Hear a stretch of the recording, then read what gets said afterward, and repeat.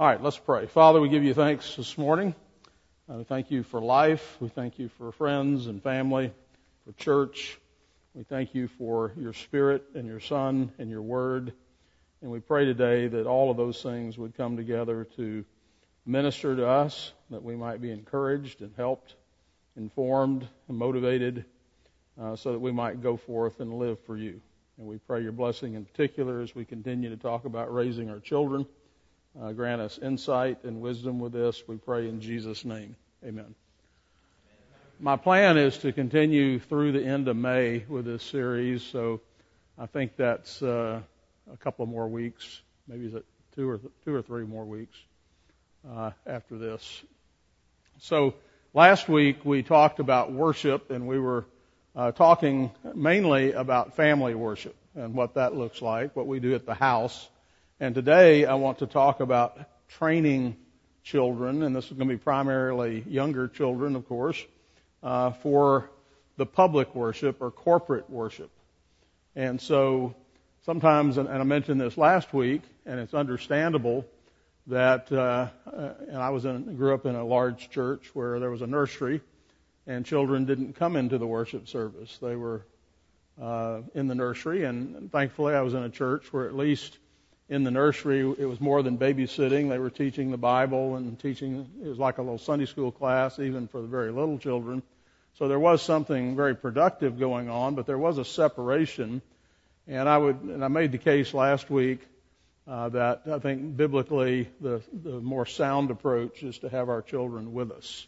But that poses problems because it involves children, and probably more importantly, it involves us.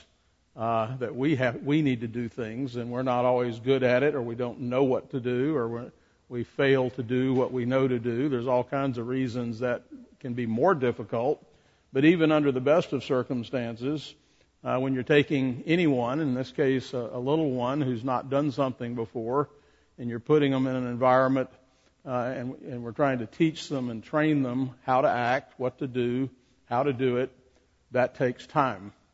But it also takes a plan. We need to know what are the objectives here. If the objective is simply, can we get them to sit here and be quiet for an hour and a half, that's one part of the objective, but it's got to be more than that. There are ways to teach children to be quiet and at the same time not teach them how to worship.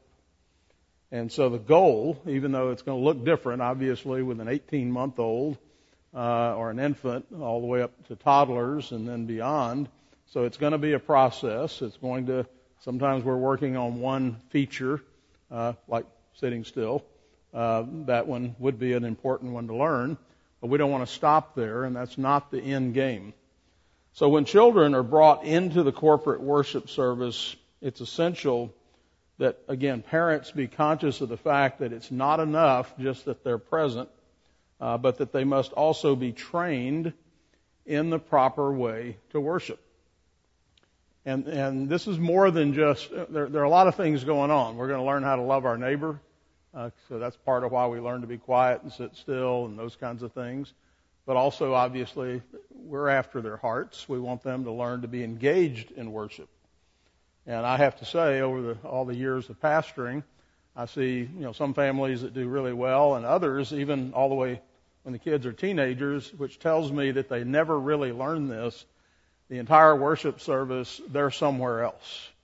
They've learned to sit here. They've learned to be quiet. They've learned not to disrupt too much. But I look up, and they're looking down, or they're talking to each other, or they're at a very serious point in a sermon. They're being silly because they've completely tuned out. I think I've mentioned this before. In psychology, they talk about pseudo listening. Okay, you can sit there.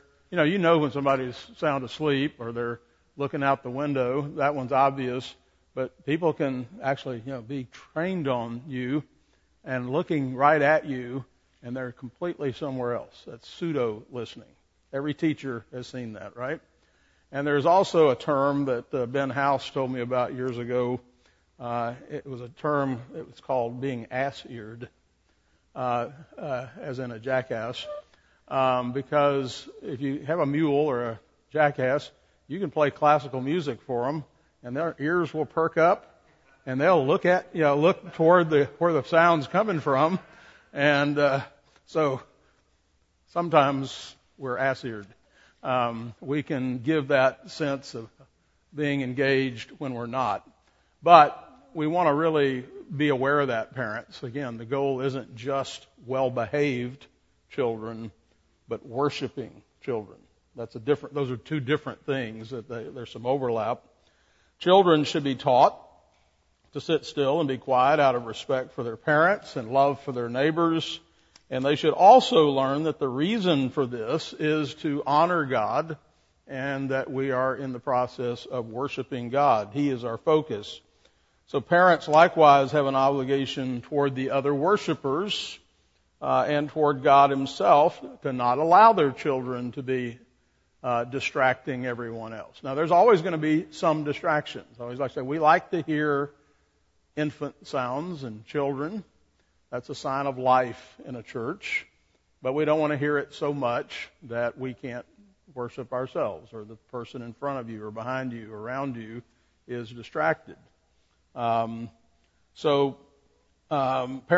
again, have that obligation. So no crawling under the chairs, kicking the seat in front of them. By the way, pet peeve. And now I'll go to picking on my family that's sitting over here because that's the row I sit on. Those kneelers are not footrest. And when you're tapping, what? Well, if you can do it if you can do it for a good reason, but not be tapping your foot on the seat in front of you, you don't realize it, but you're affecting the whole row, and you don't realize it. You're doing it, and you don't mean to do it, but being aware that your behavior and the things you do, rustling papers, those kinds of things, can be a significant distraction. So it's your responsibility. Okay, crinkling. I said turning around, crawling under the chairs, crinkling paper, talking and crying. Those things can become major distractions. It's the parent's responsibility to teach. Remember, that's with your words, explanations, but also with discipline, maintaining control of your children in a worship service. And I want to emphasize, if you're doing this at home, in fact, I would suggest you can't do this here if you're not doing it at home. If you're just showing up on Sunday morning for an hour and a half, it's going to take you about 10 years to teach them to do this. But if you're doing it every day at your house, it'll take maybe a few months. And we'll say more about how to do that. It has to be a self-conscious effort. But if you're waiting till you get here, let me chase another rabbit. Grown-ups, that's true of everything we do at church. If all you get is what we do here on Sunday morning, and the sermon is your entire Bible input for the week, and this is the time you pray is when you're here on Sunday morning, and you don't pray the other times, and you don't sing at other times, and you don't engage, you don't confess sin at other times, if this is it, you're not getting enough. You're like that little kid that's just trying to learn to worship on the hour and a half on Sunday morning, but not getting it any other time. And the effects are the same. So the goal is to train the child to exercise self-control, self-government, and learn how to worship. So parents must clearly establish the rules of behavior for their children, as well as helping them understand the reasons why they are in the worship service. Now, obviously, again, that's different when they're 2 or 10. So age appropriate, but there should be ongoing, occasional discussion about that. And you're going to help them do that. You're going to ask them questions. What did you learn in the sermon today? What was your favorite hymn?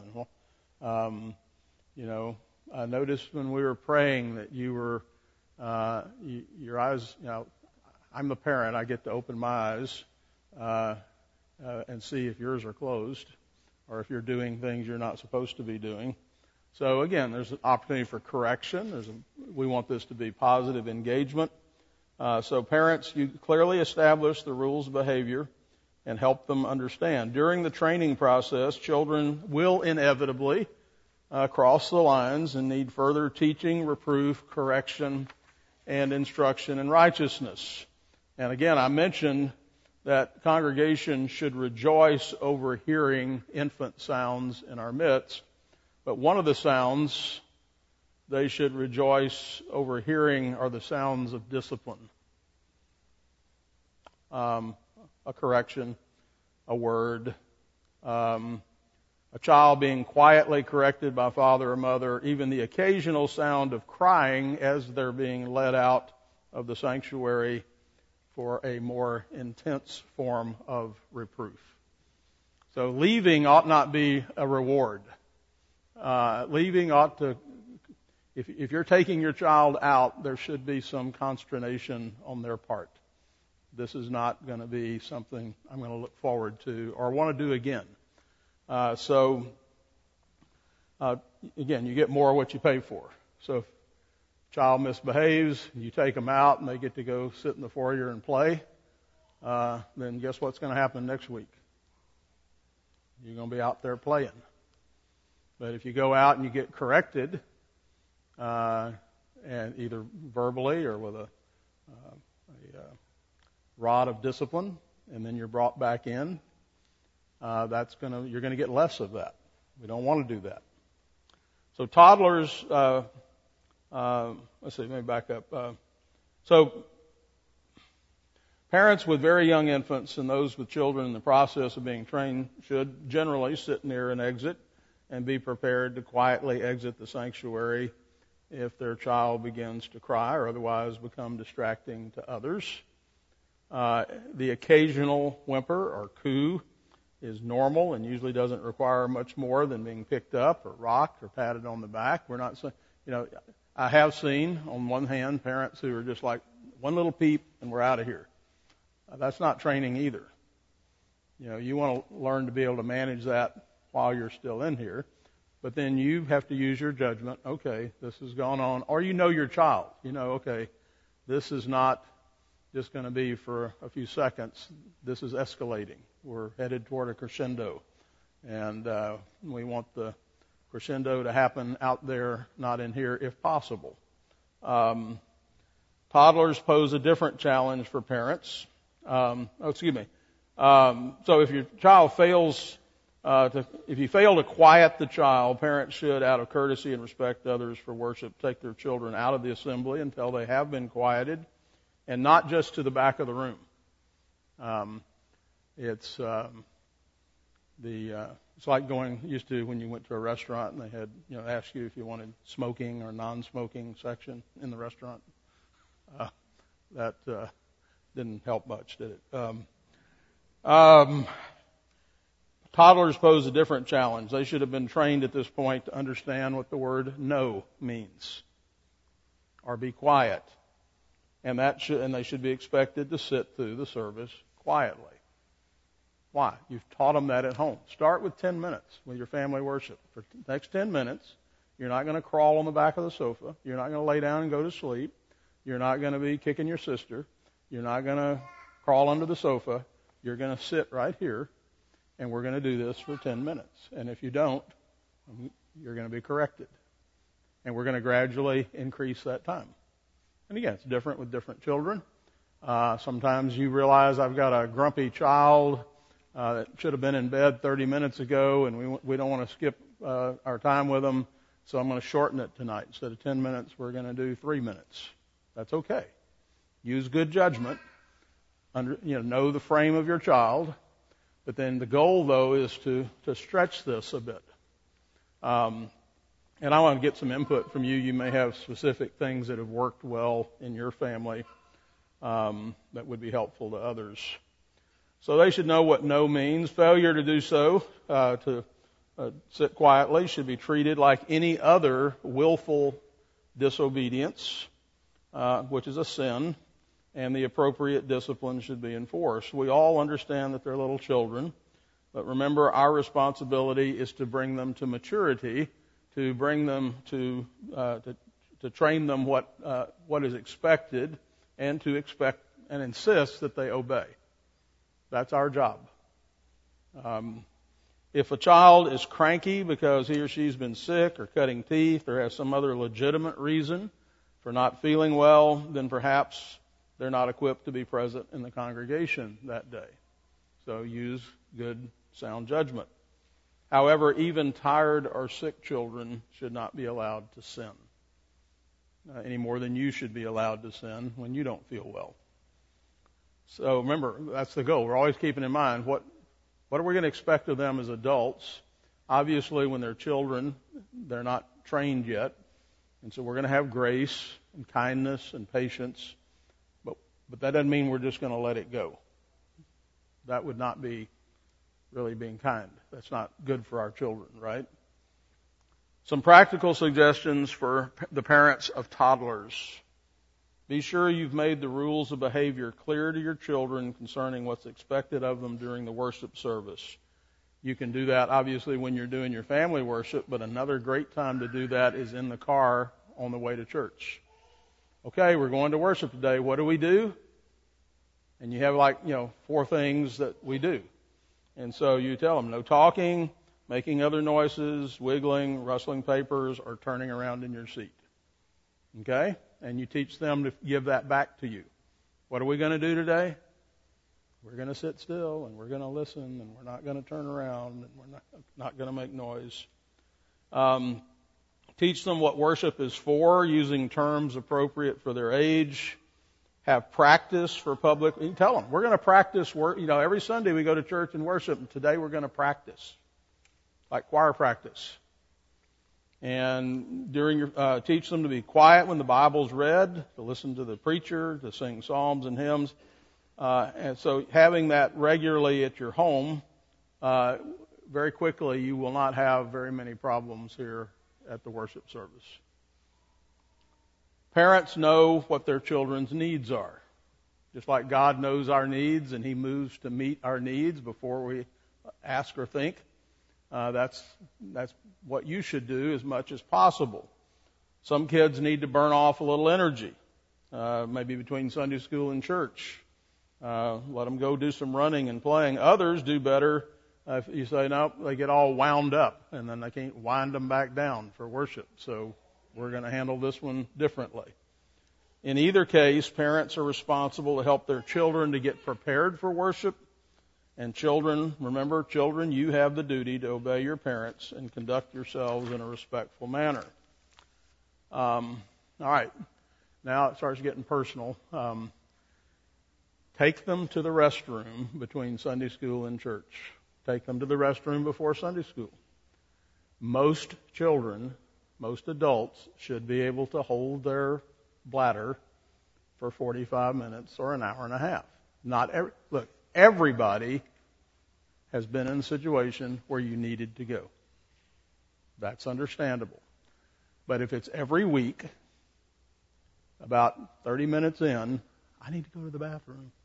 And you send them and they go, and they come back.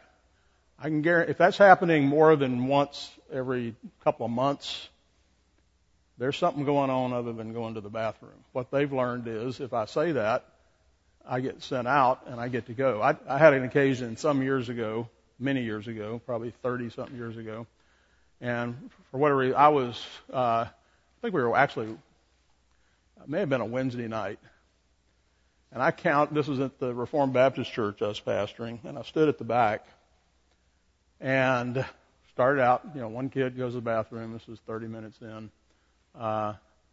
pretty soon another one. One family who had 6 kids, and Anna, I'm not mentioning any names, but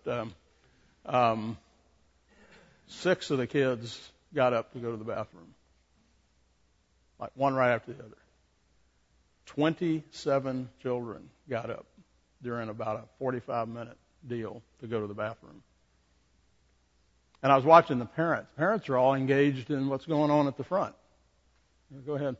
And I started watching to see what the kids were doing out in the foyer where the bathroom was.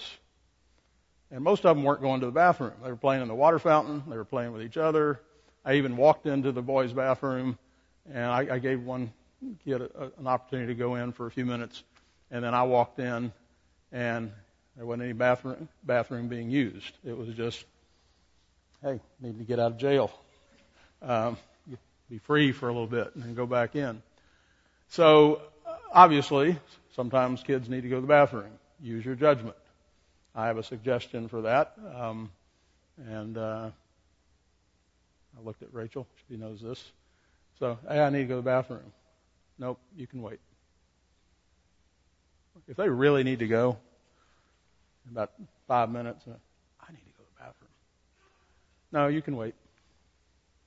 When they start fidgeting and breaking out in a sweat, and I'm joking about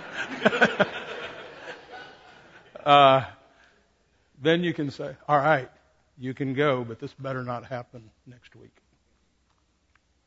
They go, come back, we talk on the way home. Okay, did you go to the bathroom before church started? No, I forgot. Okay, you better not forget this week, because if you forget this week, then there's going to be some discipline involved. Your job is to remember to take care of that between the services. So, I don't want to make too big a deal out of this, but I had to stop and kind of jump up and down on that a little bit, because otherwise it's just like no big deal. And it is a deal, because it is disruptive. And what we don't see is we see our little microcosm of where we're sitting, but we don't realize this is going on sometimes all over the congregation in a period of an hour and a half if we have a dozen people get up and leave and back in. And everything from the footsteps to the doors opening and closing or just the movement is disruptive. So we're trying to just make an effort. Now, that said, today, during worship, if you need to leave, leave. Okay? Just be sure you need to. That's all I'm saying is, everybody needs to sometimes. And I don't want to be in judgment about that, and you shouldn't be either. My assumption is if you need to go, you're going because you need to, but help your children not turn that into a habit. And you help them by teaching them, training them, and disciplining them when need be, so that they learn that. If your child breaks your rules keep your rules simple. We're not talking about 15 rules here. We're talking about 3 or 4. If your child breaks your rules during the worship service and a minor correction does not bring about conformity, then take your child out, discipline them, and bring them back in. And discipline is a range of things. We've already talked about that. Simply taking them out of the worship service or taking them to the nursery without discipline will not work. They simply learn that their bad behavior enables them to manipulate their parents. Have you ever been manipulated, parents? They're professionals, aren't they? When parents consistently teach their children that they mean what they say and will consistently discipline them for it when they don't, they will be more inclined to heed that whispered correction during the worship service. My mother knew how to pinch my leg.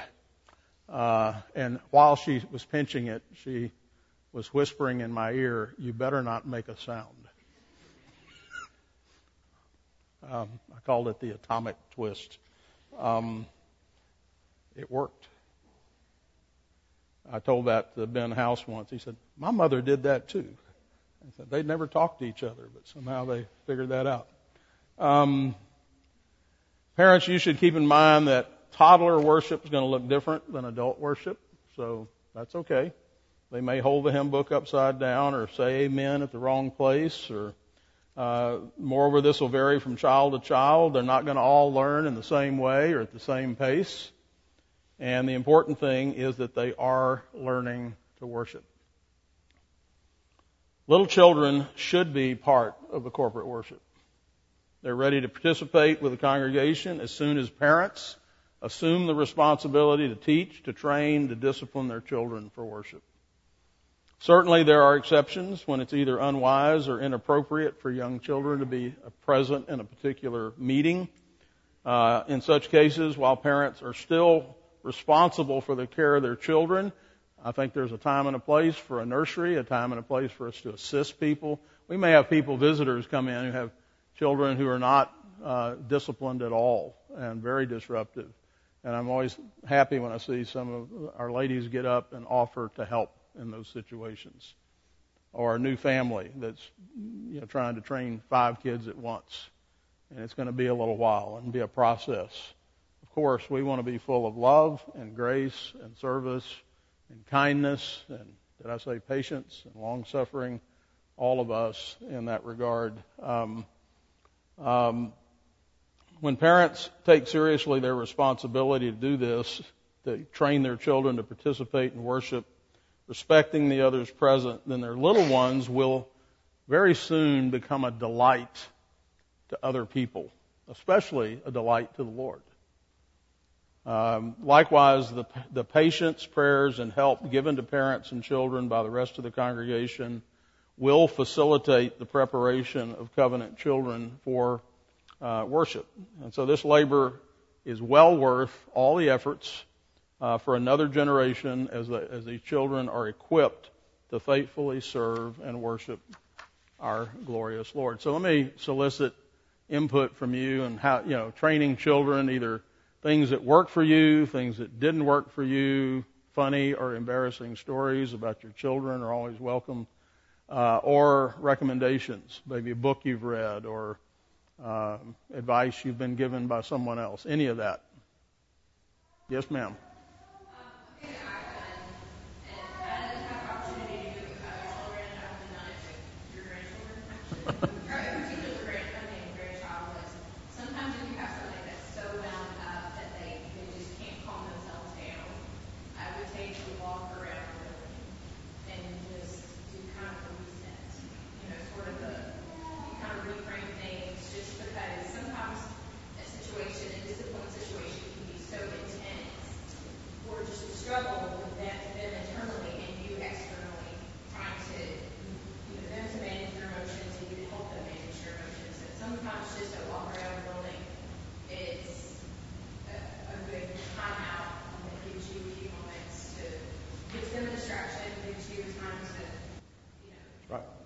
Well, one of the balances that's hard to maintain, and this is true with all discipline, we sometimes do. I want well-behaved children. You're going to sit there and you're going to be quiet. Do you understand me? Because what I'm worried about is me or what everybody else is going to think of me or my children. And what I'm just now taught my child is worship is something you should dread. Because you're going to really make me angry if you don't do this right. Because this is about me, and you're making me mad. And that kind of heart and attitude produces the opposite in children regarding worship. If worship is the place where I get in trouble every week, okay, we're coming alongside our children who are sinners, who are children, and we're helping them come along. That will involve some tears, that will involve some correction, and even some stern correction from time to time. I'm just cautioning you not to go the other direction because it will be counterproductive. Somebody else? Yes, Tim? Children are very responsive to... A little louder. Children are very responsive to a parent's emotions, and they can meet their emotions when they're 4 or 5 months old. And if you communicate to your child, we are here to worship Jesus, and they're 5 months old, they don't understand the words, they understand your tone of voice, and they're very responsive. Right. Okay, very good. Help somebody else. Yes, Robin.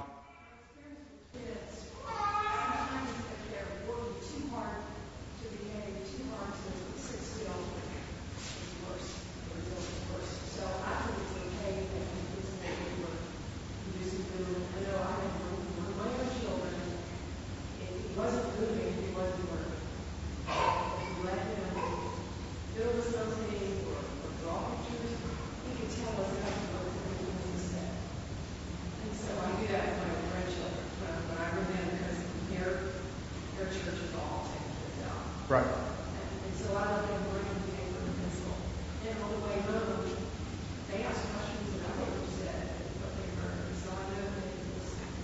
Yeah, and one of the ways, and we've learned some of this from Nathan, I think has been helpful in his Sunday school classes, where you ask them, maybe there's something in the sermon in particular that you could ask them to draw. A couple of things on that: rustling papers, dropping pencils. Some of that you can't avoid, but a lot of it you can. So be mindful of that. A whole row of children with pencil and paper can be distracting. So you want to teach them how to use that in a way that's not too much. Yes. Well, just let me get Christy and then I'll get... Sure. I would say for our family worship at home was so helpful in corporate worship. And also, if you can train your first or second child really well, man, it's so much easier for the other kids to come along because they see this is just what we do. Yes. And so it's not nearly as simple. Yeah, I think the expectations is very powerful. If this is what's expected and enforced, then that's just what we do. And you think about it, you do that with lots of things, hopefully. Brushing your teeth or going to bed or sitting at the dinner table. That's the whole process of training and discipline, is establishing here's what's expected, here's how to do it, correcting when it's not, and doing it in as joyful a way as possible. Yeah, Aaron?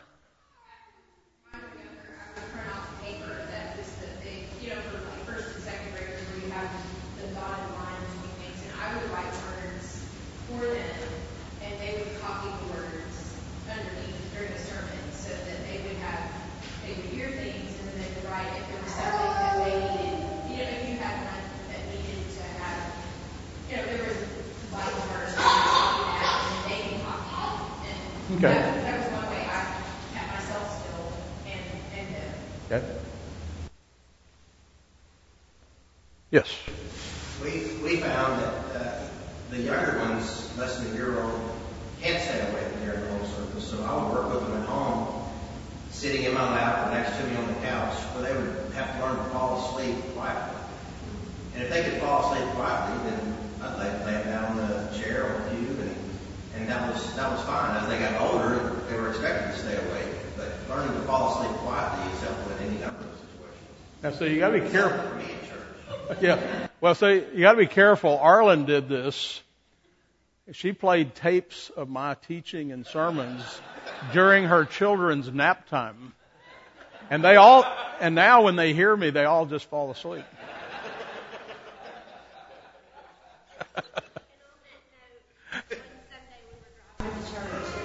Lady asked Will, what are we going to church to do? Expecting him to say worship God. Will was like 4, and he said, drink wine and eat sweet tarts. Yep. You're always teaching something. But it was a positive thing, right? What else? This is helpful.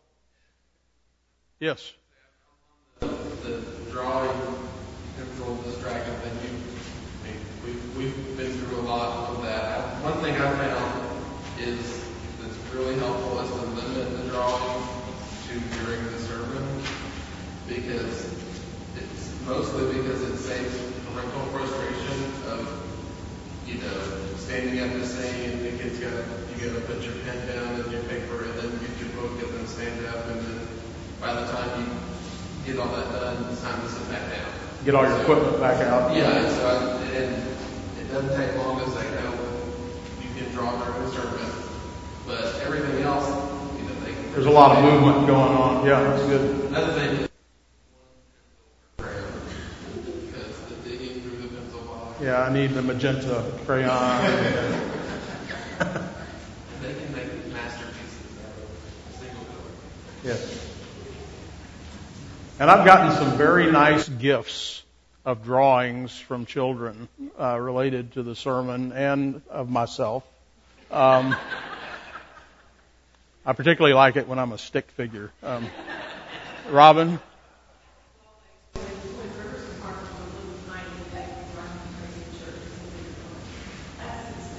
She said, this is possible in the morning, and this is what I still do.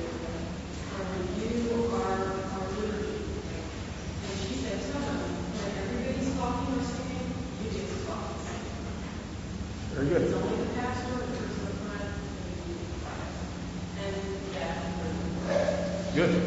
See, just some explanation and expectations are being set out. Here's what. Sometimes people don't do the right thing because they don't know what they're supposed to do. They don't know how to interpret what's going on up here, and so you're going to interpret it for them,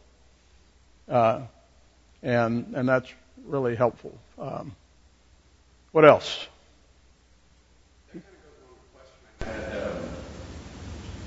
How much when you were talking about teaching them to and how to worship, the difference between that, like how much, like you used to say, like knowing how to worship and knowing to worship, both of them. Right. Well, when we talk about, some of it is structure. Going back with Steve Jeffrey's lectures that the men had here a couple of weeks ago, we want to provide structure. Structure is, here's what we do. When we have the call to worship, we hear the bells ringing, we go sit down. That means it's time to start. You should have already been to the bathroom. Now we're going to get ready to worship, and then you're teaching them the liturgy. You see those little dots on the order of worship? That's when we stand up. And then we're going to kneel here, and we're going to raise our hands here. And you're going to teach them the mechanics of what their bodies should be doing, and that fits with what Robin and Kathy were saying at different times. And don't you love it when the little ones are lifting their hands and saying amen slightly at the wrong place, but they're trying, right? They're not quite there, but they're learning the rhythms. But then obviously you could have a substance, you could have form without substance, right? The form is there to teach the substance. If all you do is say, raise your hands here and kneel here and sit here, you can learn all the form, but you still haven't worshiped. So that's when you're in the car or at home, you say, why do we raise our hands? Why are we raising our hands when we sing the doxology? Praise God. Why are we using our bodies that way? Why do we kneel when we confess our sins? Why do we sit or stand? And why do we listen? What are we listening for? Why do we have a sermon? We're going to learn about God. We're going to learn about ourselves. We're going to learn what God wants us to do or what He wants us to know. So you can take our little booklet we have back there that we hand out to folks about a guide to our worship, and even take that yourself and remind yourself that every element of the worship is there for a reason, and why it's important for you to be part of this. You're part of the family of God. You're a child of God. You're baptized. And so this is something we do, just like at our house when our family does things together. We sit at the table together, or we sit in the living room, or we play a game together as a family. So when we go to church, that's our big family. And there we do these things together as a family. So those are ways to help bring them into this. We've got a couple more minutes. Anybody else?